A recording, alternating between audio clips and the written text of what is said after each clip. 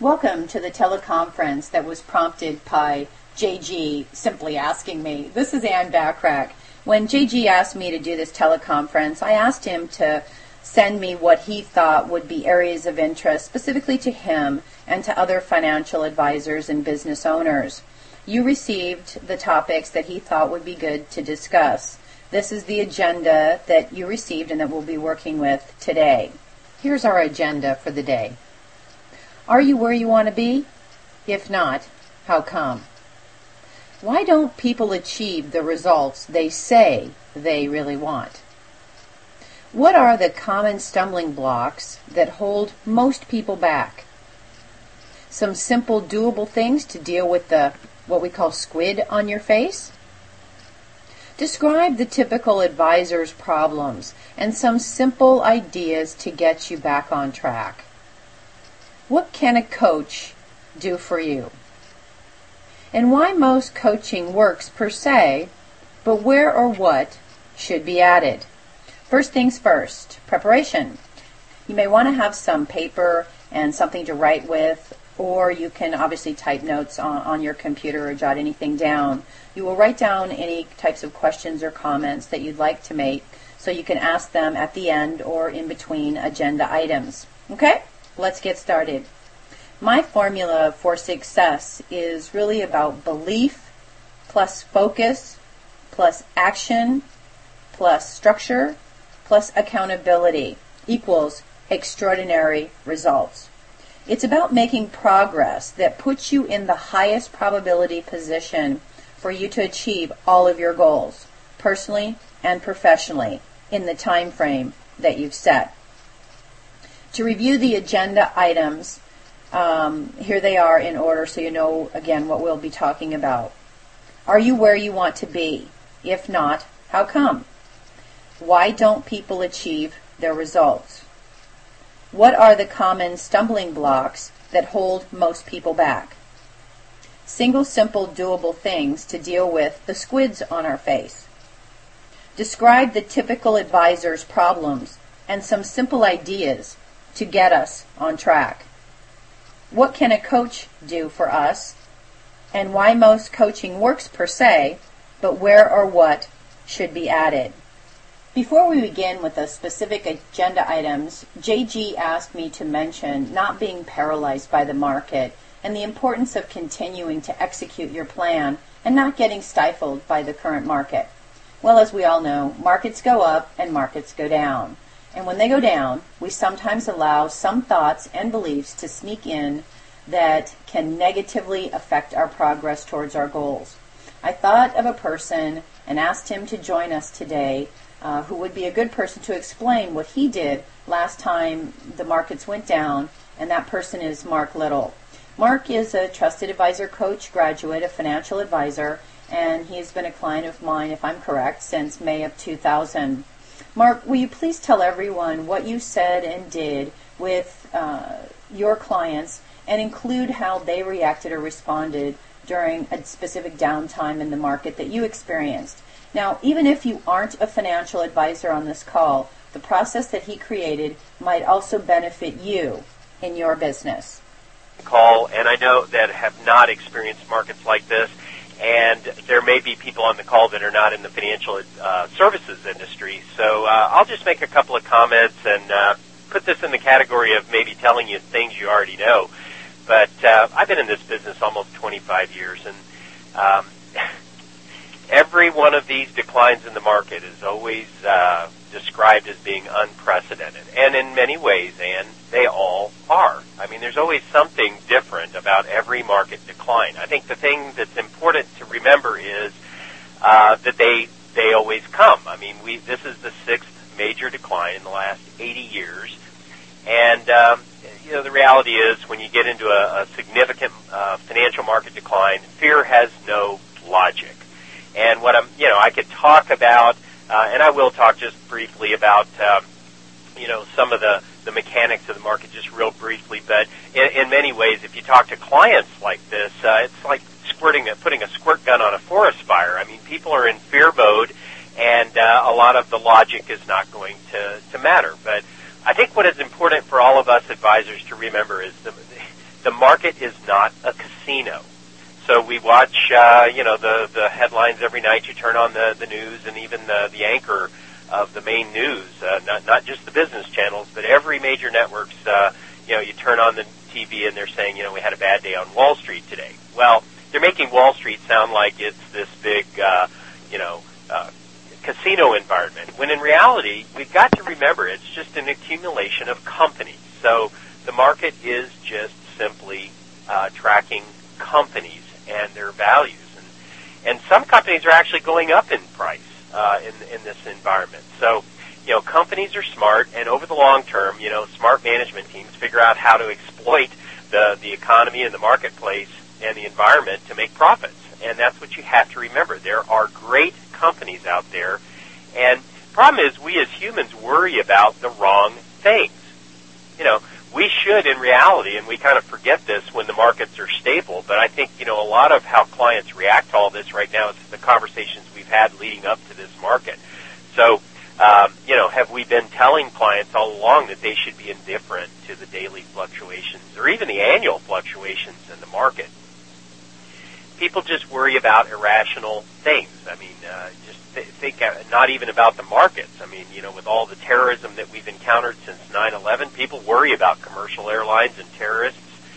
But how many people really worry about, say, traveling in automobiles or, say, diabetes or preventable diseases like that, which are 250 times as lethal? We just have our attention focused on what hypnotizes us. Right now it's the market, and that's an easy thing to be fearful of. Reality is declines follow gains. We've had 10 recessions since World War II. We're going to have more after this one. And about every 5 or 6 years, we have drops in the market of 20 to 25%. This is normal. So last October, we had a high in the market. Now we have, yesterday marked 1 year since the decline began. But prior to that, it was the largest market rise, I think, in history. I haven't gone back and looked at it, but we had about a 5-year rise in the market. I think that's the longest bull run in the market that we've ever had. Declines follow periods like that. And it's going to keep dropping until the sellers get exhausted. So what's the primary determinant of what people's returns are going to be in their investments? This is where I'm telling advisors what they really down deep already know. It's not how the market returns. It's not the market returns. It's really their client's behavior or investor behavior. It's not what the markets do. It's what your clients do, and that's the critical variable. I mean, there's a lot of good things happening out there in the market. The Federal Reserve's supporting commercial paper now. There are coordinated interest rate cuts around the world. The FDIC has raised its limits. Even if you look at corporate earnings over the next 12 months, the market right now is 20% cheaper than it is historically, just looking at company earnings estimated for the next 12 months. So it's a very inexpensive market right now, but the market's not paying attention to that. Oil's under $100 a barrel at this point. That's like a tax cut. I noticed this morning the U.S. dollar's going up. Keep an eye on the LIBOR rates. I mean, you've got the big shots around the world in the economics meeting over the weekend. If they can get the London Interbank offer rate stabilized, then all these adjustable rate mortgages that people supposedly can't afford and are selling their houses to get out from under these mortgages at bargain basement prices, that'll all slow down if people can afford their mortgage payments. There's a lot that's working in our system right now. What doesn't work is timing. Success leaves clues. We've all read these magazines like Forbes and Fortune about the wealthiest people in the world. I've never noticed a market timer on that list. I saw a speech that Warren Buffett gave back in September. I think it was first week in September. He made a great comment. He said, I don't know where the market's going, and the market doesn't care what I think.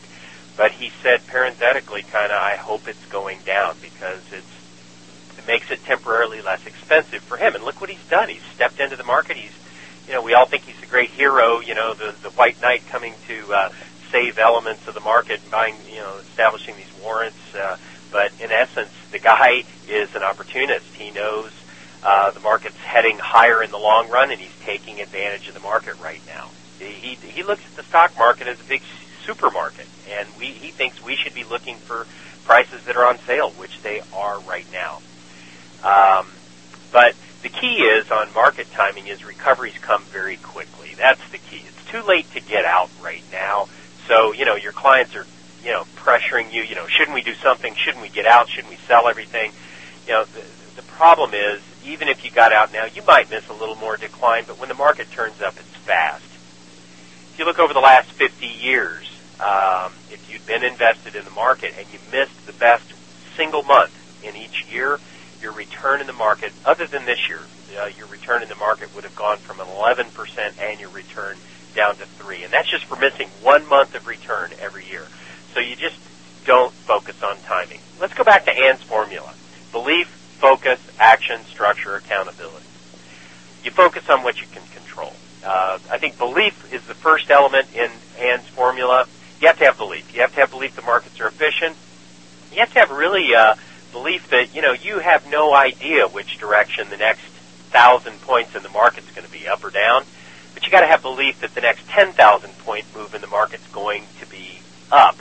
So that's belief. You have to have belief that the system works and the markets are efficient. So what do you focus on? You focus on what you can control. If you're a financial advisor, you focus on getting more comprehensive, having maybe less clients, and so that you can spend more time during times like this and during any time to really establish comprehensive services for your clients so that you can just absolutely make sure that their plan is taking advantage of every market condition. As far as structure, also just the concept on focus, just before we leave focus, investments are for the long run. I mean, you have to have patience. So what do you focus people on? Focus on the fact that, these things don't turn around overnight, and the markets just don't work that way. There are people who should look at the short-term markets. Yeah, if you're an 80-year-old with no heirs and you're on a tight budget, I'd say it's okay to look at the short-term fluctuations in the market. But if your clients or if you have plans or goals that are 5 years out or more, focus on the fact that these investments are for the long run. And as far as structure, just make sure, does every client, do you have a sensible plan? Are you allocated in your assets? Are you diversified? Are you rebalancing your allocation to take advantage of these markets right now? The last step in Ann's formula is accountability. I think you just basically need to hold your clients accountable and yourself accountable to focusing on what you can control. If you got a night job and created more income, these are great times to be adding to your investment plan right now. I think you'll look back on this 5-10 years from now and think, man, that would have been a great time to invest. So hold your clients accountable to not obsessing on things they can't control. And that's what I did, Ann, and that's really it in a nutshell. I just think, people keep their heads cool and calm and collected and just focus on the elements they can control. Okay, so if I were to summarize that into some key points, Mark, would it be fair to say that, you educate them in advance, you educate them currently, you talk about the other positive things that aren't being mentioned, and you focus on what you can control, and obviously you focus on the plan that you've created because it will work no matter if the markets go up or markets go down. That's the plan. Okay, great. All right, thanks, Mark. I appreciate you sharing that. So the first question on the agenda item that JG created is, are you where you want to be? If not, how come? And what do you think your issues are as to why you aren't where you want to be? Now, obviously, most people say, well, no, I'm not exactly where I want to be. And from those who responded to this question and from my coaching experience, we aren't where we want to be because most people don't have a specific game plan and a path to get there. One important aspect to keep in mind is that being on the path and making progress is very important. As long as we have a plan and make progress on that plan, that is more important than anything really you can do. So writing down long-term and lifetime goals is a great place to start to begin to monitor this plan. When we talk about writing goals down, one important aspect that you want to make sure to include, in my opinion anyway, is always have a month, day, and a year that you want to achieve each one of your goals.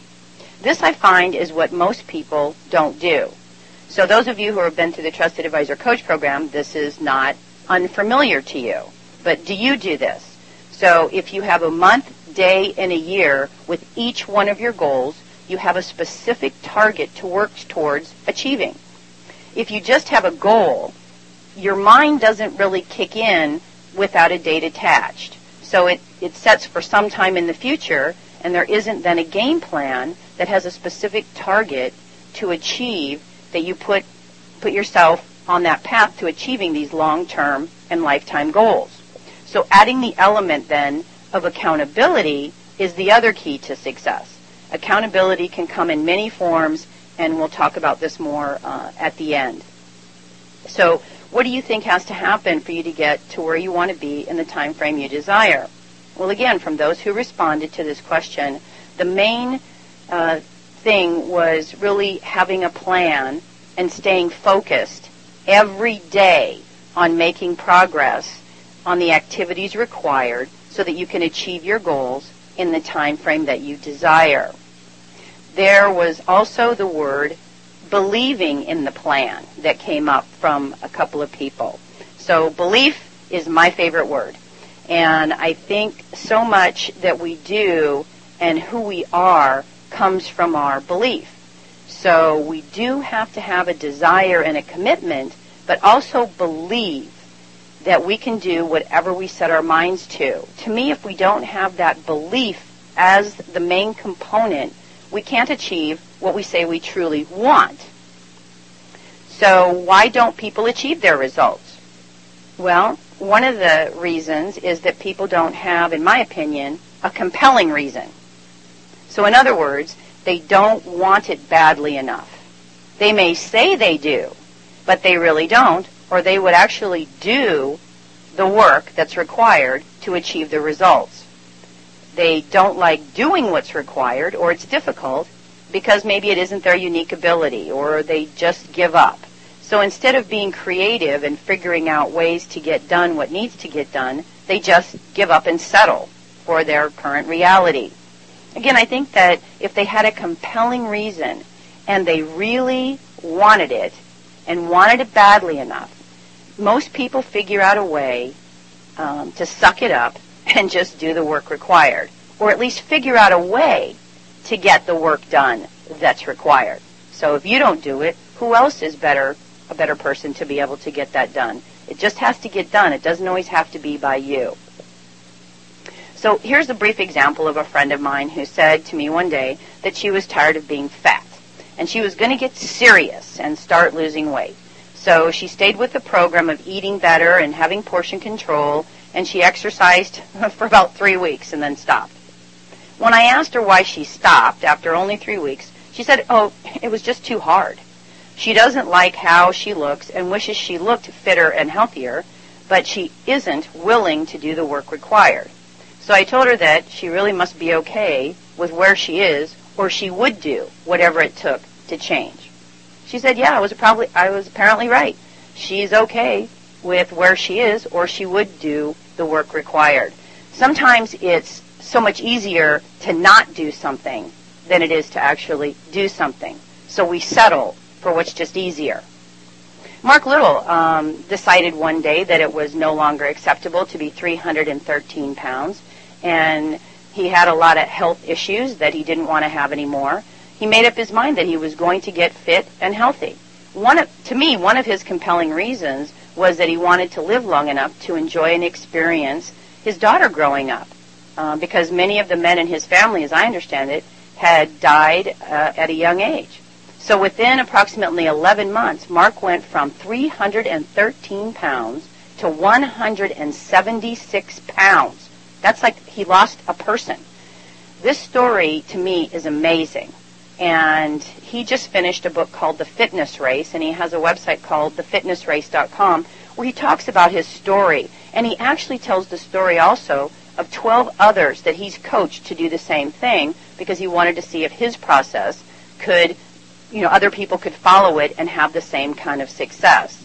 So he said, well, let me see if I can replicate this. And he found, I think it was 12 people that also wanted to get light and fit and healthy. Mark, did you want to elaborate on this story at all? Did I miss something?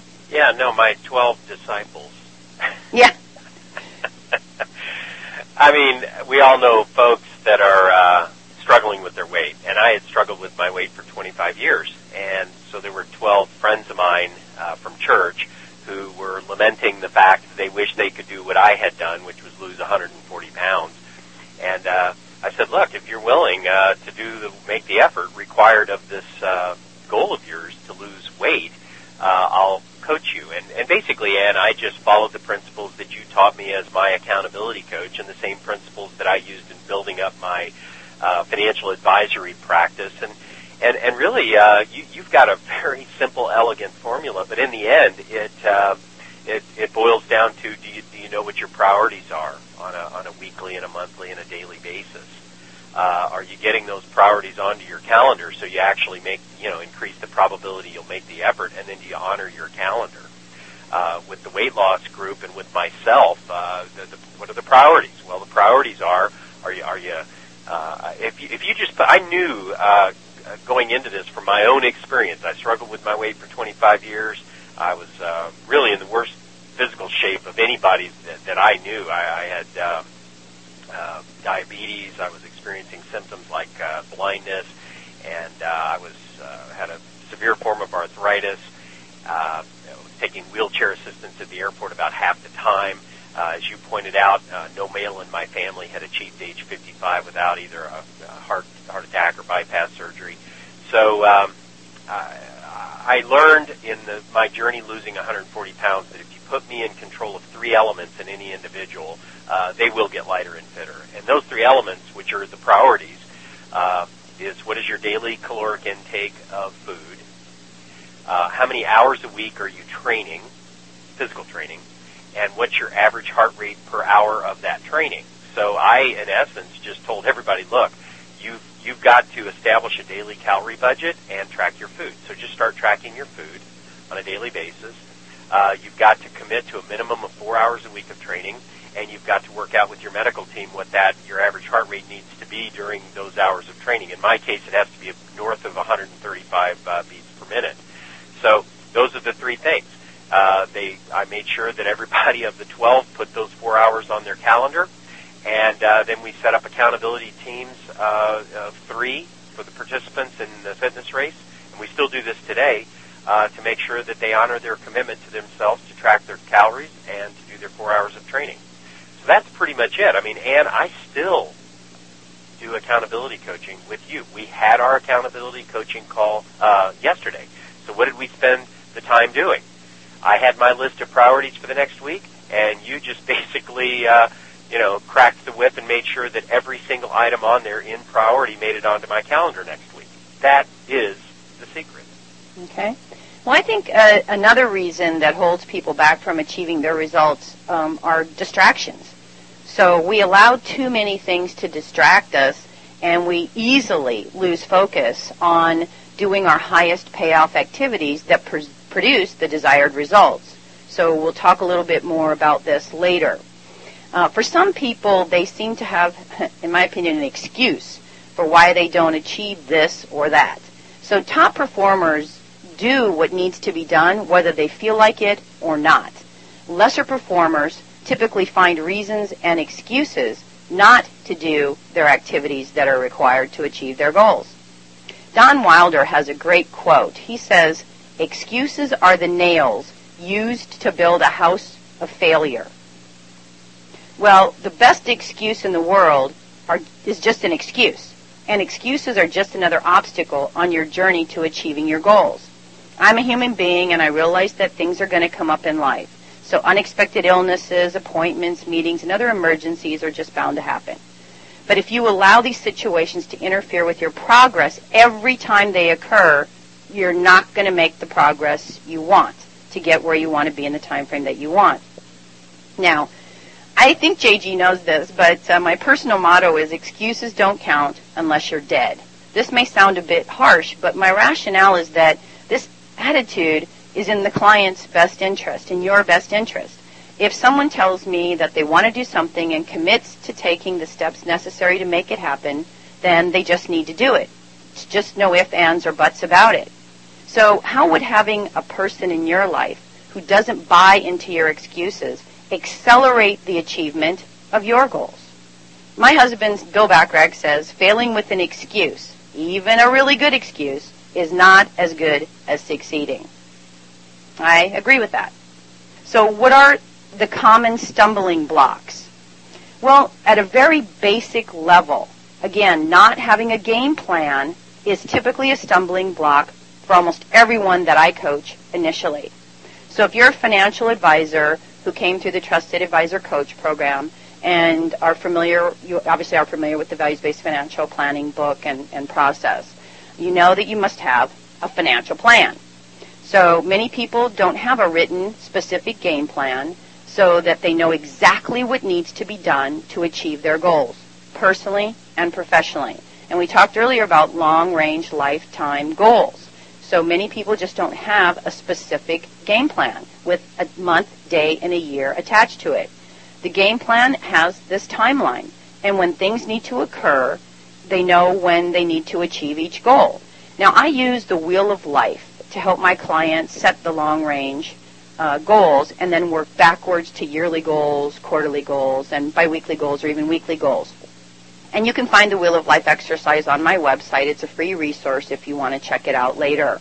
But this helps create the game plan. And most game plans are typically only 1 to 2 pages long. They're not like a whole dissertation and a long binder of all this, strategic business plan or anything like that.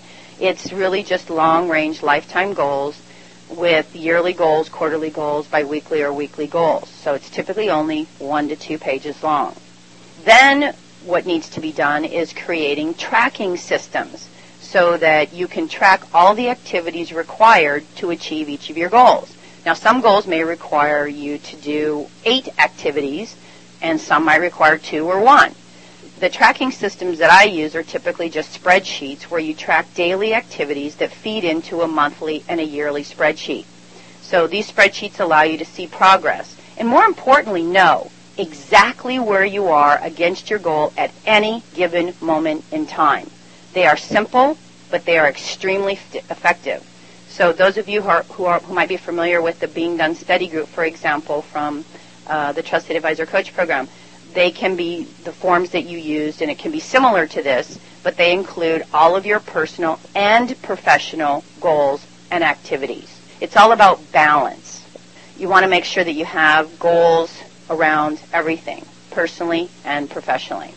So the other thing to me is not calendaring, and Mark briefly mentioned this. So not calendaring everything and then honoring the calendar.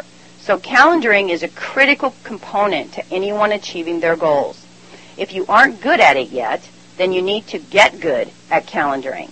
I suggest that people start with calendaring everything in the beginning so they can see how much time is required and everything they say they want to do in a day. This means calendaring things like, believe it or not, showers, lunchtime, drive time, or commute time. Once you start to calendar things, you'll get better at figuring out how much time it actually does take and how much time you need each day to achieving your goals. And then one of the hardest parts is honoring your calendar. And this is hard for most people. So most people I talk with say they honor their calendar anywhere from 30 to 50% of the time. So if you're going to get to where you want to be, you need to get good at honoring your calendar.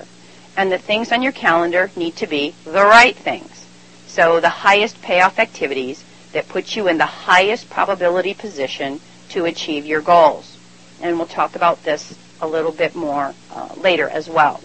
Time wasters obviously have an impact on you honoring your calendar and focusing on your high payoff activities. Well, it obviously all adds up. Here's a few examples of some time wasters that maybe some of these things might resonate with you that we need to, or you need to, eliminate. At least reduce or eliminate, obviously, would be the goal. So not doing similar activities together can waste time. It's easier to be more effective and efficient when you do similar or like activities together.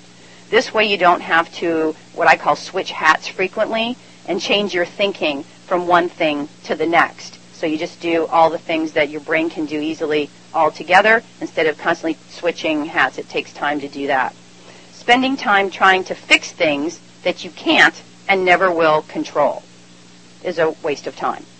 Doing things that can be delegated or at least delayed is a waste of time. Getting caught up in reading all your personal jokes or entertaining things that people may send to your email, especially during prime time when you should be working on your high payoff activities, is a waste of time. Playing telephone tag when you really should work as much as possible by appointment only. Entering into superficial chit-chat when you really don't care, or even sometimes when you might care. Going to meetings or attending membership group events that provide no real value to you or your firm. How many of these groups are you part of that really don't provide value to you or your firm? And if they don't, could they then change how you go to them? If they don't, then get out of them and quit wasting your time. Letting team members or other people interrupt you and distract you from what is on your calendar. Answering the phone when nobody else is in the office to answer it. Taking calls when someone calls instead of scheduling a phone appointment to follow up when your calendar says you make follow-up calls. Trying to make something perfect when it's effective the way it is now. It may never be perfect, and you could be wasting valuable time trying to make it that way.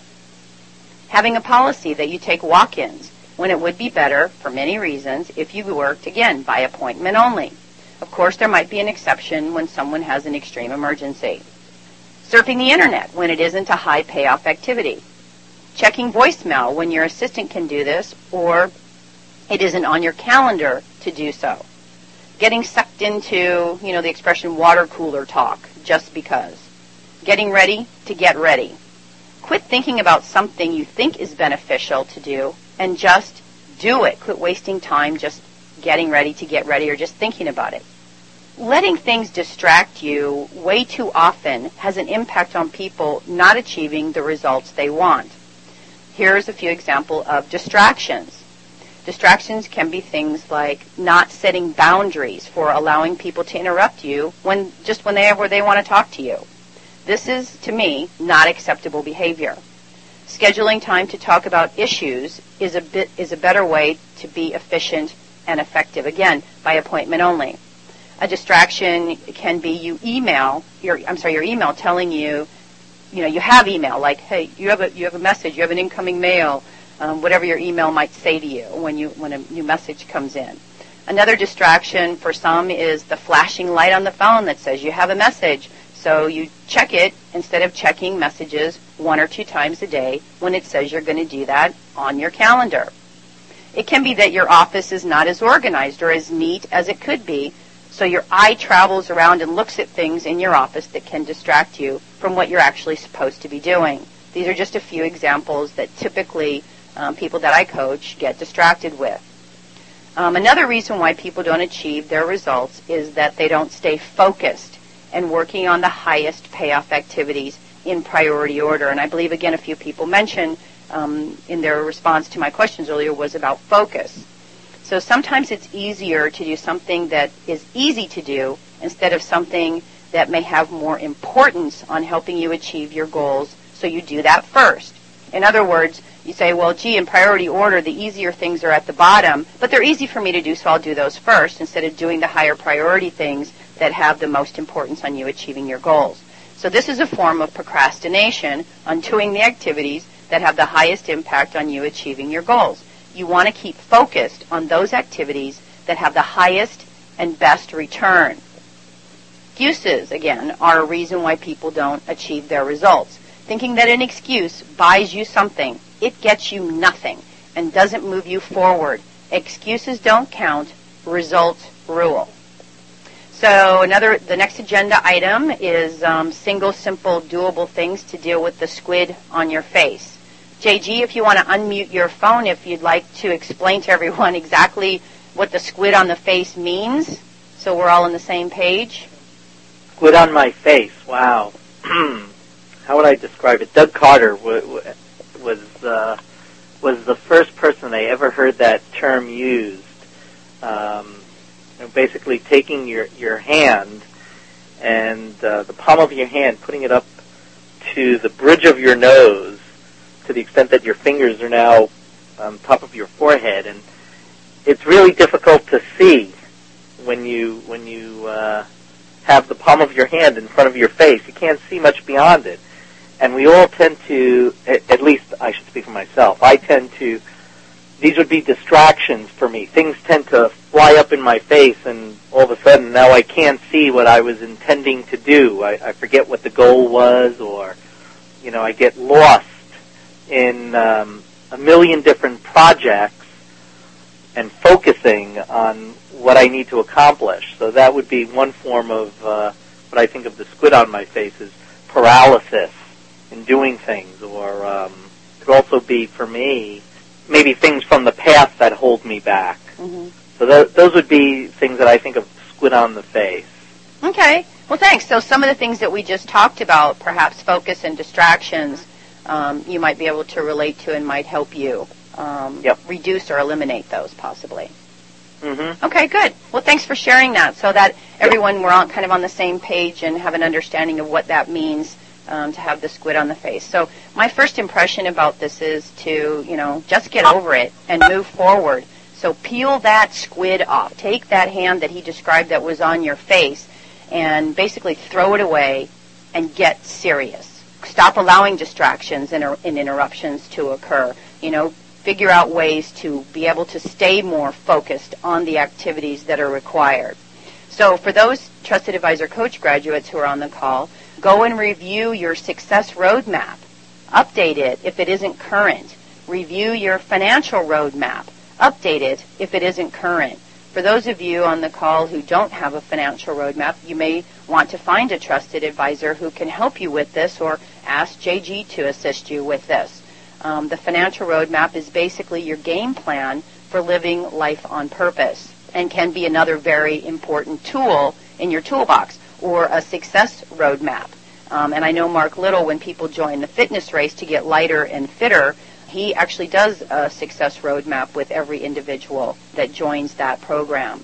Make a list of all your lifetime and long-term goals. We talked about this before. You can use the Wheel of Life and the Quality of Life Enhancer exercise. And that Quality of Life Enhancer exercise, by the way, comes out of the Values-Based Financial Planning book. But both of those exercises are free on my website. So you can use those to help you get started with your lifetime and long-term goals. Once you have the long-term goals, make a list of then all your annual goals. We talked about working backwards. And then make a list of quarterly goals that come from those. And then you have weekly goals that come from those.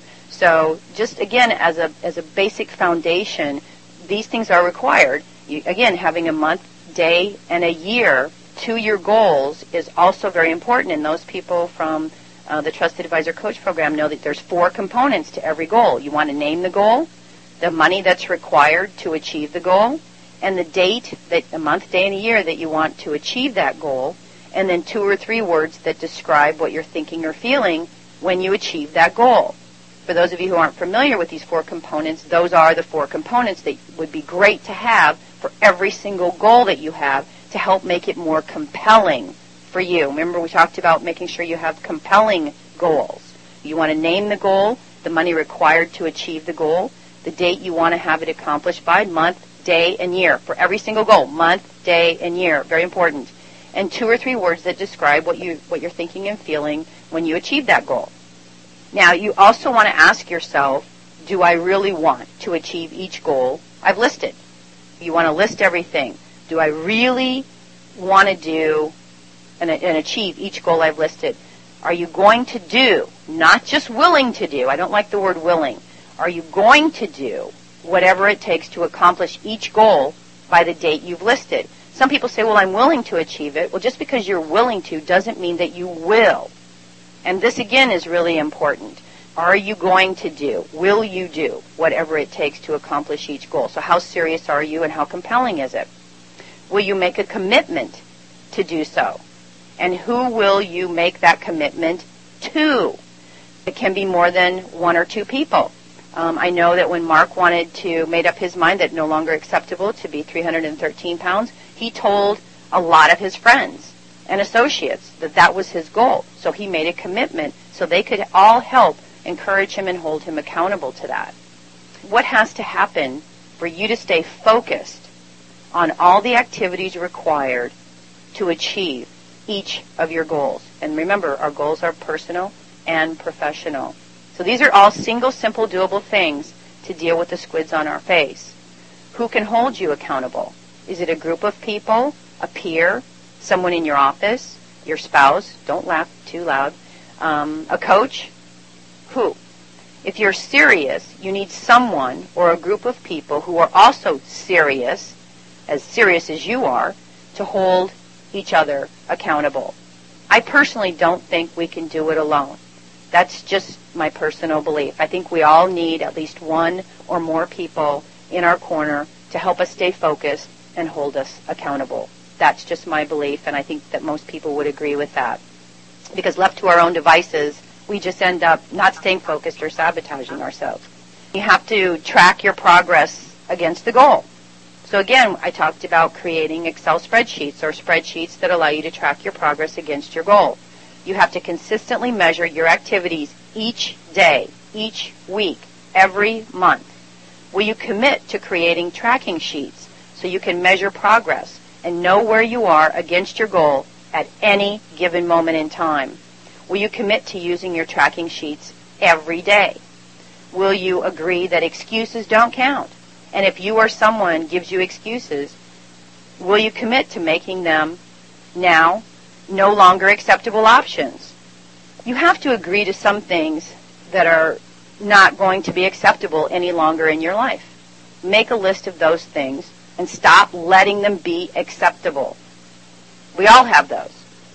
Utilize your calendar more effectively, and we talked a little briefly about that earlier. Describe the typical advisor's problems and some simple ideas to get you on track. Well, calendaring again and honoring the calendar. One way to help you get good at calendaring and honoring your calendar is to put everything on your calendar. Mark said we did this yesterday for him. He was getting a little, and that happens to all of us, like I have too many things to do. It's like, well, if you put everything you need to do on your calendar, many times you realize you don't have enough time to get it all done. So that's why the importance of priorities. Monitor what is working and what isn't working. Did you not schedule enough time for something or too much time for something? Make adjustments. If you have to move something, you have to put it somewhere else and not just drop it. Begin with a goal to honor your calendar, let's say 50% of the time, if you're not currently honoring your calendar. And then move your way, make progress. Maybe you want to say, hey, I want to honor my calendar 80% of the time. Then work on making progress towards honoring your calendar 100% of your time. Will it ever be 100%? Some days it can be. Will it always be that way? No. But at least set a goal. The whole thing is setting a goal. Allow too many things to distract you.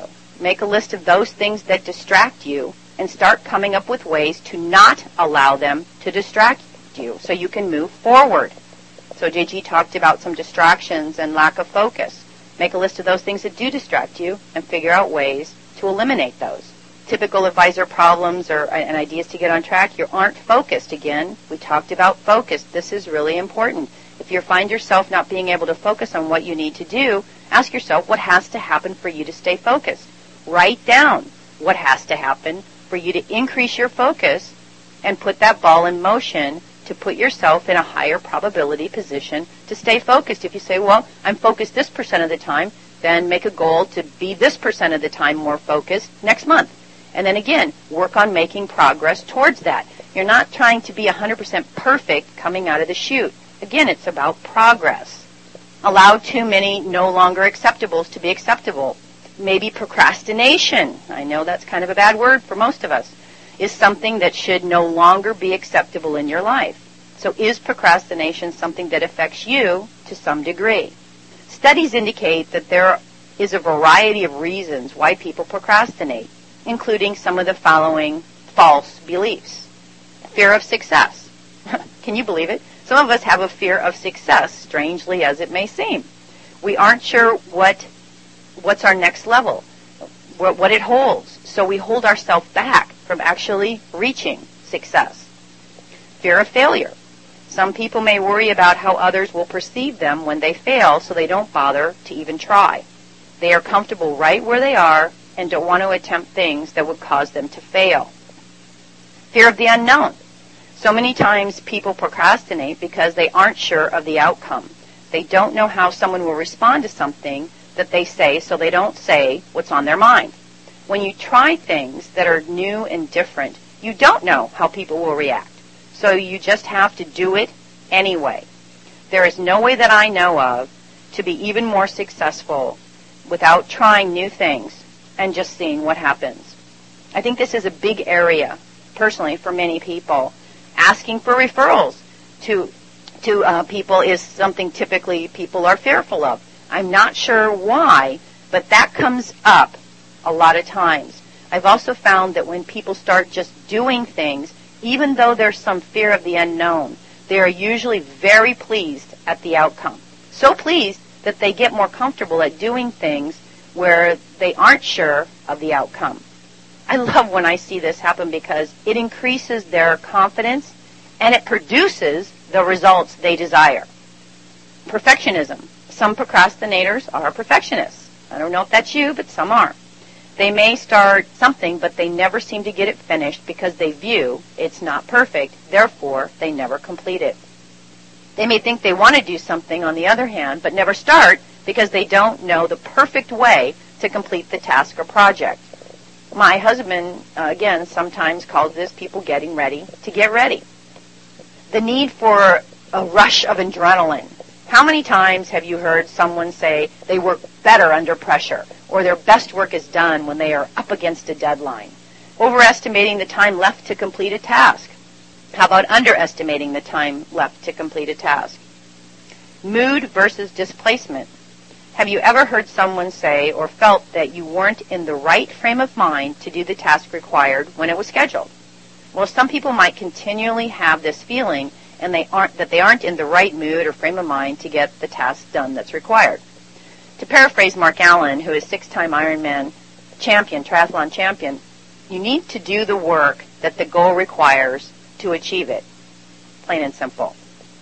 So many people allow themselves to be easily distracted all day long with a variety of things. Do you?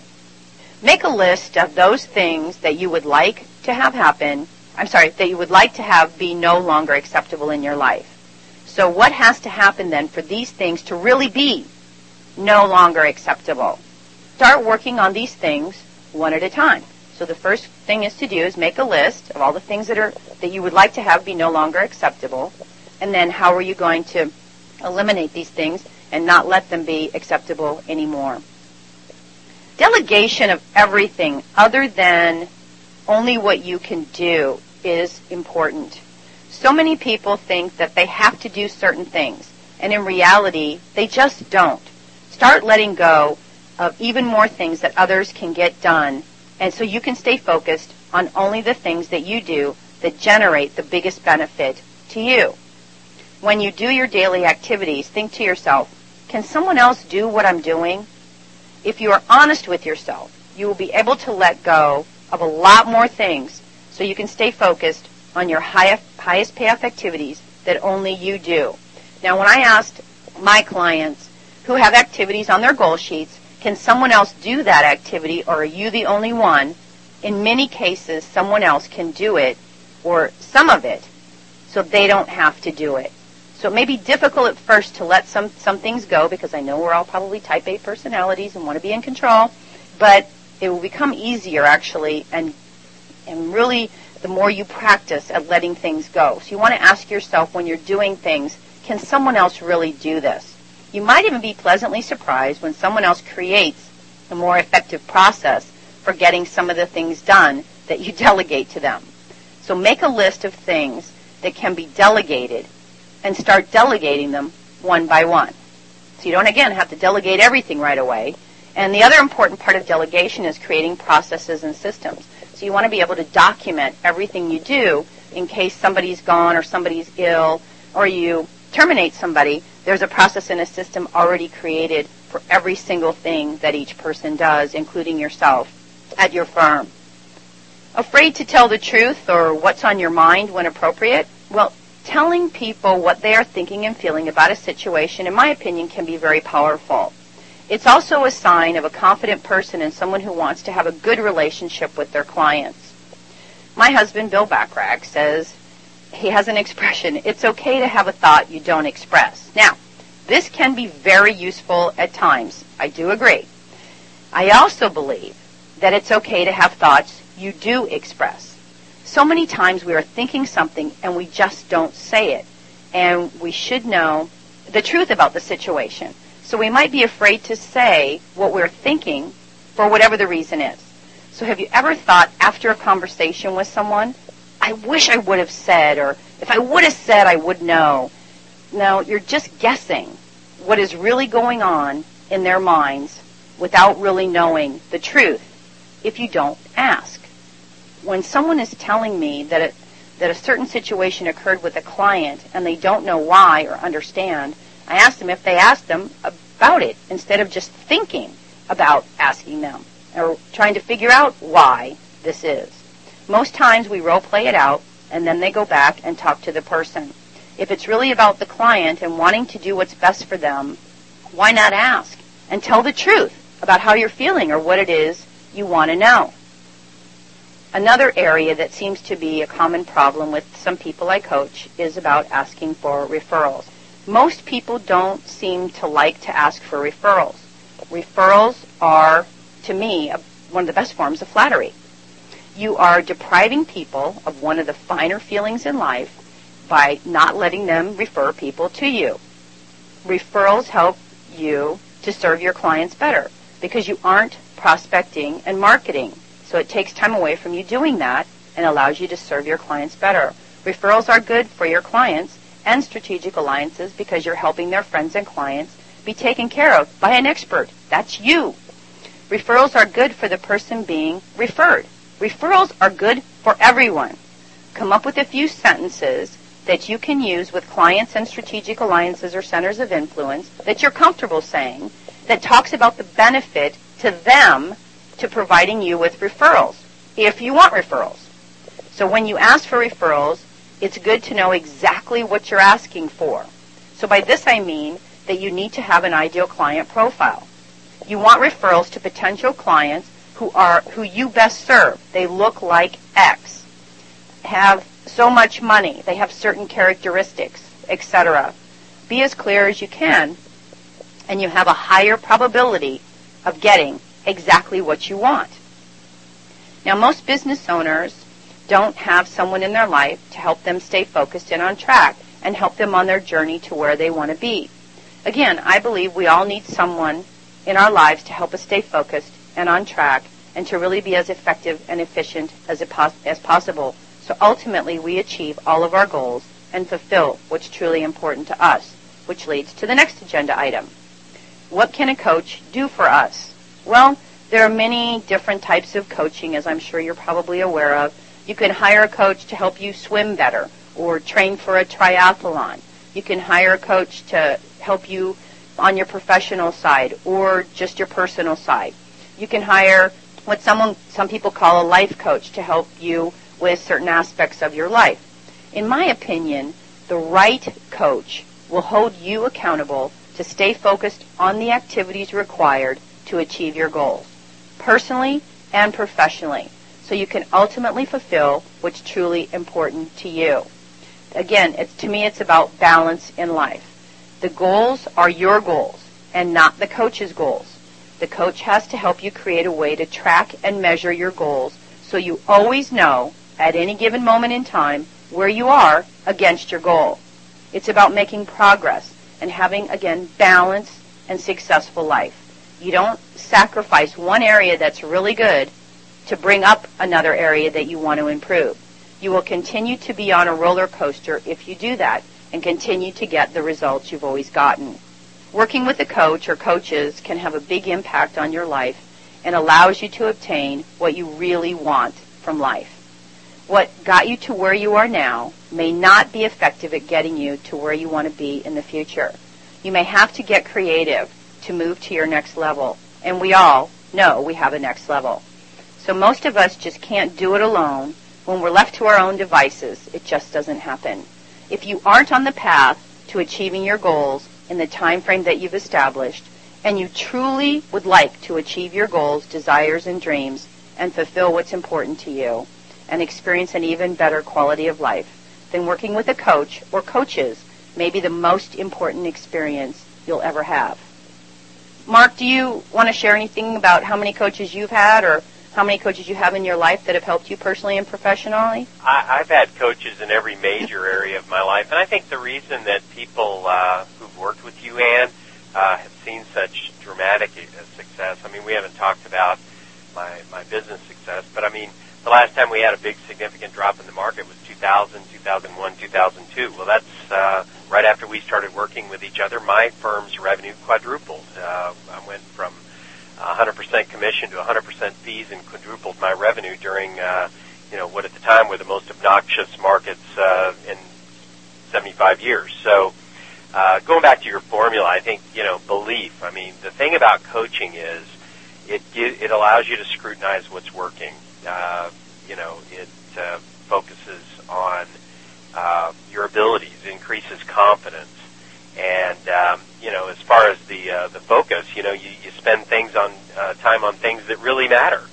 The action part of your formula, you do what's on your calendar, it gives you forward movement, increases confidence, it becomes a snowball. The structure that you provided for me, tracking the activities that really drive the goals that I had set, that structure is important. And as far as accountability, we all have too many excuses. I'm the worst. And we all take the path of least resistance. It's easier not to train and exercise. It's easier not to worry about how many calories you eat. But, by having the focus on taking action and a structure around that, it allows me to have someone else scrutinize the effort, whether the effort I'm making is the one required. And that's what's so magic, Ann. And you won't mention it, but I just hope people on this call will go to accountabilitycoach.com. You've written a book that I think could be helpful to a lot of people.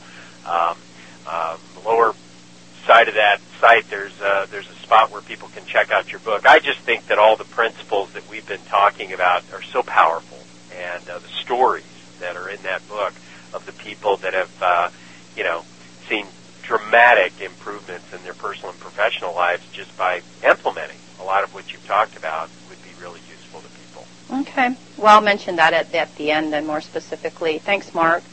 Why most coaching works per se, but where or what should be added was JG's last thing he wanted me to talk about.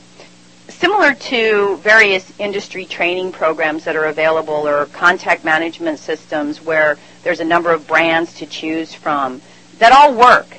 It comes down to what is best for you and what you think is the best fit or match for you to achieve your goals. The biggest problem for many is that they invest in a system, but they don't use the system the way it was designed to work. They want to tweak it here, and they want to tweak it there, and then they say the system doesn't work. Well, if you have a recipe for a great cake, now I'm not a cake baker, but if you have a recipe for anything that you love, and you adjust that recipe in any way, you know what the outcome is. It won't be what you expect. So if you're in Strategic Coach, for example, how many people do you think actually follow their system exactly the way it was designed? How many people really have true focus days, buffer days, or free days? So in my experience, that the people I've coached who were in or are in that program don't even follow these very simple and foundational principles the way they were designed. And that has a big impact on your outcome and results if you just follow the system. Or people try to take a piece from this system and a piece from that system and put it all together to make their own system. Then it doesn't work. It's not what you bought. It's not what you invested in. It's not what you hoped the outcome would be. Pick one thing and stick with it and do it exactly as it's designed. To me, the key ingredient that I see missing in most systems is the element of true accountability. The right coach will hold you accountable to stay focused on all the activities required to achieve your goals personally and professionally so that you can ultimately fulfill what is truly important to you. They don't accept your excuses.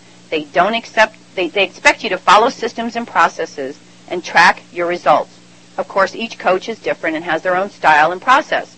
You have to pick someone or a group of people that work best for you, your personality, what you want in life, and that you respect and you trust.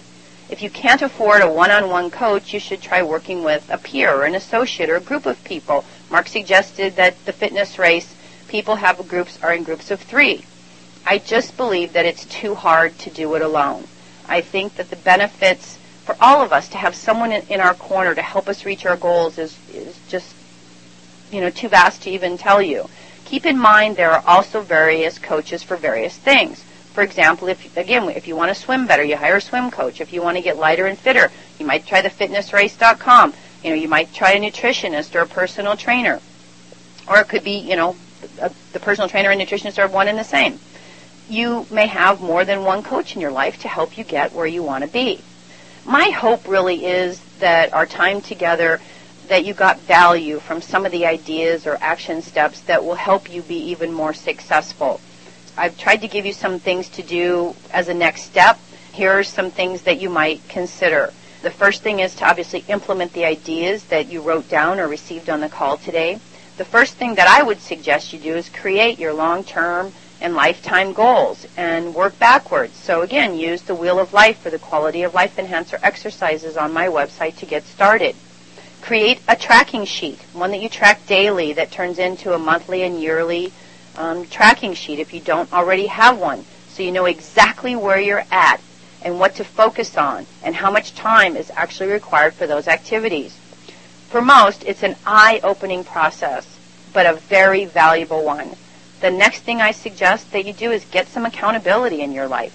You can hire a coach, maybe people on this call or JG's group of people. You can, begin to create, groups of 3 or however many you want to have some accountability in your life. If you really want to achieve your goals, and you will do whatever it takes, we all could use some degree of accountability to help us stay focused and on track. Choose to focus on your highest payoff activities and honor your calendar. Eliminate those time wasters. Get rid of those no longer acceptables.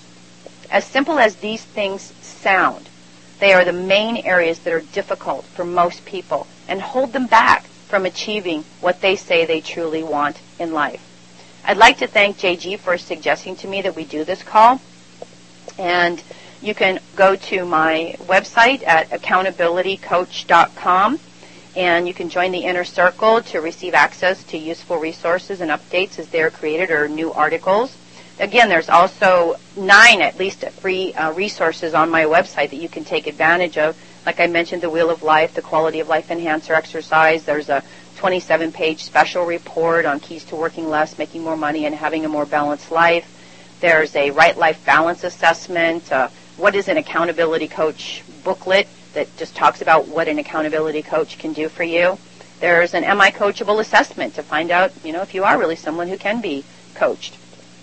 You might want to get a copy of the Middle Class Millionaire book by Lewis Schiff, and where Mark Little had a whole chapter, and I mentioned as one of his coaches in that book. There's a newly released Roadmap to Success book with Ken Blanchard and Stephen Covey, where Mark Little, myself, and my husband Bill Bachrach each have a chapter in this book. If you like teleseminars, check out the topics on my website and see which ones you think would be most beneficial to you and obtain those. There's also podcasts on iTunes that you can subscribe to at accountabilitycoach.com on iTunes. That if you're into iTunes and podcasts, those are free. You can download those whenever you sign up for those, and whenever I post a new one, you can download it. You may find value in obtaining the book that Mark mentioned that I just finished, Excuses Don't Count, Results Rule. It's a 108-page book. You can either get it as an e-book, MP3 download, or a paperback book. The new 34-lesson course book that I'm working on will be available soon. If you're interested in that, you can stay tuned to accountabilitycoach.com. And if there's anything else I can do to assist you in improving your productivity, profitability, and quality of life, let me know. Learn to maximize your true potential and bring balance into your life. Here's a quote to close on. You may have heard the expression before, if you always do what you always did, you'll always get what you always got. So here's to achieving your goals so you can ultimately fulfill what is truly important to you and have the kind of life you've always dreamed of having. Aim for what you want each and every day.